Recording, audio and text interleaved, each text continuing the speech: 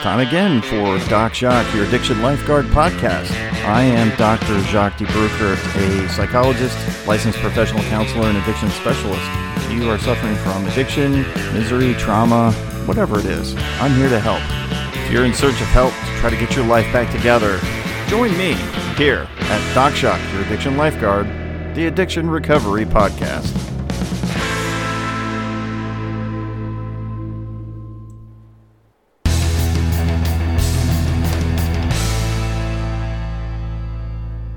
I wanted to be real clear about what this podcast is intended for. It is intended for entertainment and informational purposes, but not considered help.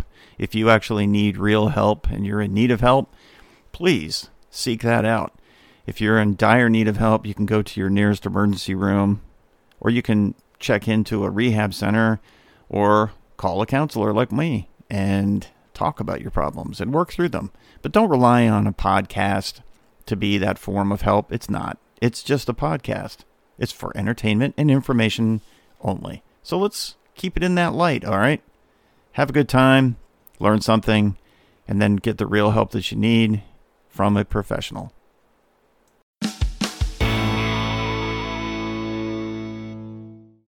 In this podcast, I wanted to tackle something that has been plaguing people for a long time, at least in my practice and in my experience in their attempt at recovery. One of the things that commonly comes up is in their experiences in recovery, the tragedies of their life, trauma, and the things that they've done and the things that have been done to them. And because of that conversation, it usually leads to, what am I supposed to do about it? And you know, one of the things that you got to do about it is heal. But how do you do that?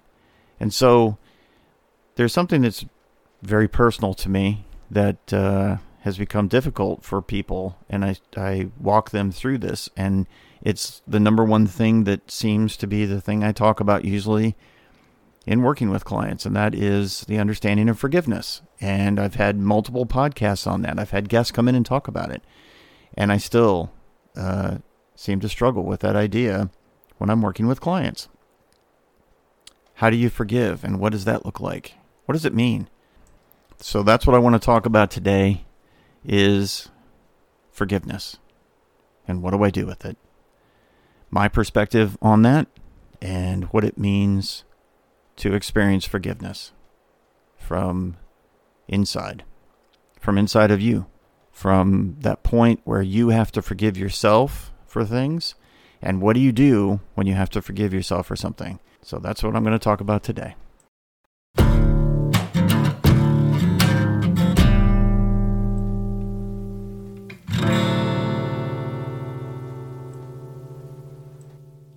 Sometimes we find our inspiration from books or people. Sometimes people find inspiration. It's usually from the words from others. They seem to be inspiring to us. That's, I think, why we are so attracted to the idea of podcasts and magazines and books and movies and TV shows. We want to hear people's stories, and we want to be able to connect to those stories and understand them. And I think that's an important part of recovery, too. That's why we love to have people go to meetings. Sitting in AA or NA or SA or any of the A's seems kind of pointless if you're just sitting there and you're not really attuned to the people in the room, especially the speaker. That's why people love to go to speaker meetings, listening to somebody tell their story. Usually a speaker meeting, when it's known that it's going to happen, draws a big crowd, and it can be a very interesting and entertaining but thought-provoking experience to hear somebody's story. And you think of them as being rock solid in their recovery. Maybe they're 20 years in recovery, and then they tell you the story, and it's a horrible experience that they had as a child or growing up or even as an adult sometimes. I think we find a lot of guidance from people's stories, and I wanted to tell a story today. I use this a lot of times in my private practice when I'm trying to explain to people what forgiveness is about or how to explain it, because that's something they just don't seem to get. They don't get forgiveness. It's very difficult to understand how to do something if you don't even understand what it's about. So I want to tell a story about a gentleman who he was living his life, and it was a life that completely changed based on his story. And so the story that it's about an English guy that lived between 1725 and 1807, and he was the captain of a ship. And he was a typical kind of English sailor guy, not living a good life, that's for sure, going from port to port, and was not a Christian, but he was the captain of a slave ship. And while he did change radically, but it wasn't until later in life. And so I wanted to tell you a little bit about this guy's life. He has been described in writings and by his own words as being an arrogant sinner. That's how he kind of lived his life. And he very much had a problem with drinking and acting, like a typical sailor. Not accountable to anybody. Just kind of living the life the way he wanted to. And so he's sailing in this ship, and he in 1747, sailing this slave ship, when his ship was caught in a huge storm, and he thought he probably was going to die. He was lashed to the helm to try to steer that ship through that storm. And, for a sailor, when you're on a sailing ship and the ocean is serving up, tremendous swells and the winds are blowing out of control and ripping the boat apart, you're pretty much doomed at that point. You're out there by yourself. There are other people on the ship. The slaves are on the ship and the crew is on the ship and he's on the ship. But you pretty much are convinced you're going to die. There's just no way you're going to survive. And that's kind of what the situation he was in. And he, at that moment, he said that he had turned himself over to God. He was trying to make peace with God because he was convinced he was going to die. But he survived. And it was after that time, in 1747, that he realized kind of what he was doing. And he understood that there was something that was wrong that was going on. And he wasn't quite sure what it was, but he was pretty sure that it was wrong. And it was, 7 years after that he finally left the occupation of captain of a slave ship. And when he left, he worked at trying to make things right with God. And he converted to Christianity at that point. And it was through that conversion in Christianity that he really started to have a moral compass that was pointing a different direction. Or maybe even a moral compass at all. And finding that moral compass guided him to change his work and his belief and understanding of the slave trade. His mother, who was a Christian, taught him things from the Bible when he was a young boy. But when he was 7 years old, his mother died from tuberculosis, and that left him with not much of a life. And at 11 years old, he left school, and he joined his father, who was a merchant Navy captain on the sea. And that's how he lived his life. So he really didn't have much of a childhood. At 11 years old, even back then, that was really young. So the guidance and the understanding of his life from his mother's perspective was cut very short, which would explain, that's trauma, right? So he had severe trauma, and I'm sure hanging around a bunch of sailors in 1744 was going to lead him to not such a good life. He was in his teens when he was at sea, and then he was forced to join the Royal Navy in 1744. And he eventually deserted the Royal Navy and was discharged to a slave trading ship. And that was kind of his thing. And I guess because he'd been spending so much time at sea, it was easy for him to attain a level of being a captain of a ship, because I'm sure that he knew his trade well as a sailor. And so here's this guy who at 39 years old. Well, actually, I think he was not 39 at the time. He was probably 35 at the time, or 32, which in 1744 would be considered well into the end of middle age. Most people didn't live beyond 60 at that point.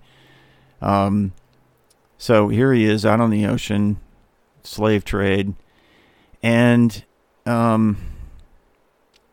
he decided that he had had enough.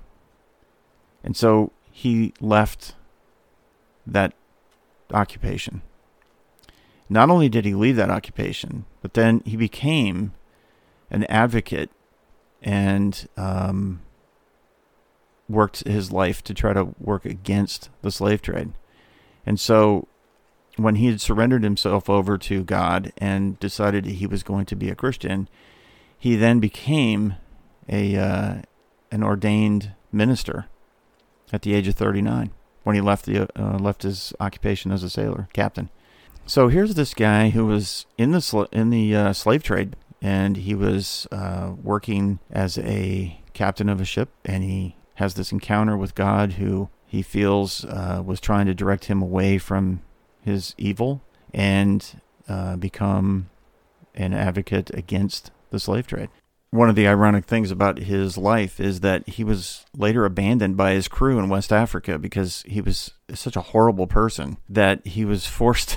he was abandoned in West Africa where they would pick the slaves up, and he was forced to be a servant to a slave trader in that situation, because he had no way to get back and nobody really wanted anything to do with him because he's just this drunk, abusive captain, and they left him there. And he had no way to survive. And they apparently didn't, I would guess, not like him there in Africa either, because he was such a miserable guy. And so this slave trader forced him into servitude and was forced to be a servant to his wife and had to act as a slave. And so then he went back to England. He was able to make his way back to England. And that's when that violent storm hit. And so he had the experience of understanding what it meant to be a slave, on top of the fact that he felt like God was trying to give him a wake-up call in this storm that he barely survived. And so he turned himself over to God at that moment. And his experience of having those encounters with slavery himself, and then also being forced into servitude and the storm, all kind of converged on him, and that's when he left the slave trade.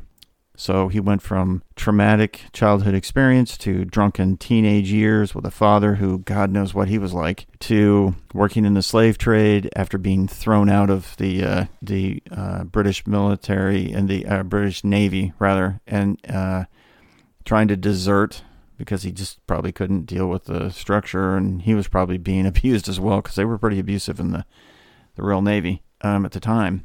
It was not necessarily a good thing. To ending up as a captain of a slave ship, and then being abandoned by his crew and left in West Africa, and then pressed into being a slave, basically a servant, to earn his keep, and then making his way back to England, to almost dying on the ship in a storm. Quite the life that guy led. Now, at this point, you may be asking, well, who is this John Newton guy? Like, why am I bringing all this up? Well, John Newton wrote a bunch of hymns, 280 of them, with these other gentlemen. And in those hymns, there was one in particular that caught the attention of everybody around the world. And that is the basis for what I'm talking about. And the I believe, gives the answer to how do we forgive ourselves from this man, of this horrible human being who in the 1700s converted to Christianity, became an ordained minister after leaving the slave trade and seeing the light. And it's from that background that I want you to actually pay attention to something that I'm going to share with you after this message. So stay with me.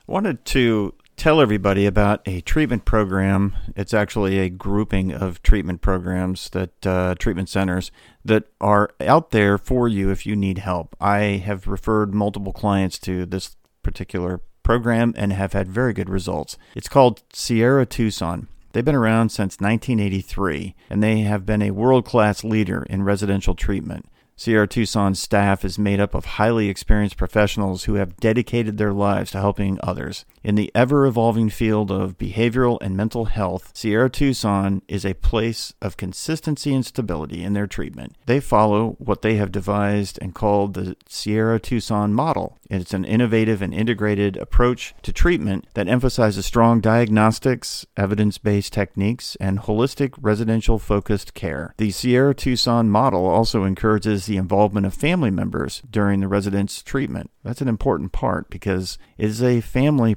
problem, and families get sober, not just individuals. Should a resident extend an invitation, they allow the family member to participate in the treatment process. The Sierra Tucson model of treatment recognizes a simple truth. All of us exist as mind, body, spirit, and emotions. Only when the whole person is treated, not just the symptoms, but the underlying concerns, can positive outcomes be lasting. Reach out to Sierra Tucson, located on the internet at sierratucson.com, or you can call them directly at 844-816-8818. Contact them today and get the help that you need.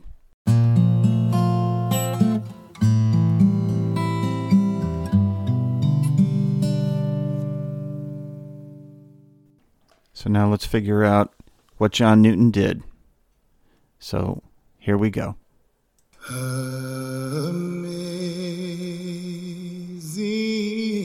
grace, how sweet the sound that saved a wretch like me. I once was lost, but now I'm found. Was blind, but now I see. The Lord has promised good to me. His words my hope secures. He will my shield and portion be, as long as life endures.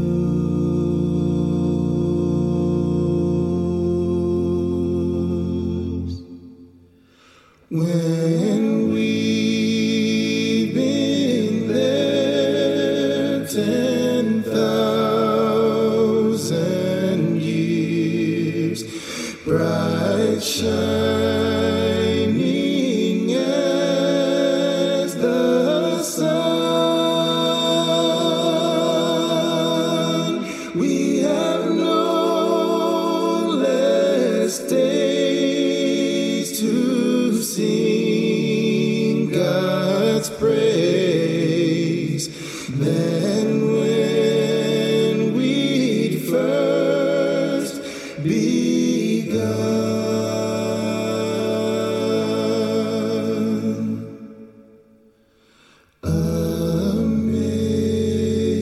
Amazing grace, how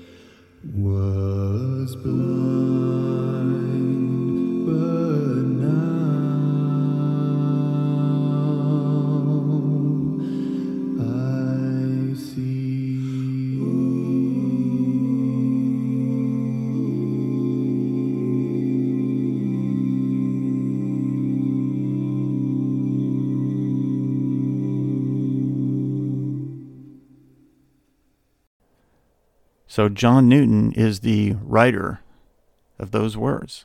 He penned those words as a way of understanding forgiveness.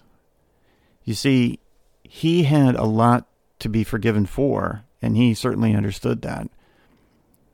And so his words of amazing grace are those words that he wrote for himself to understand forgiveness, to accept forgiveness.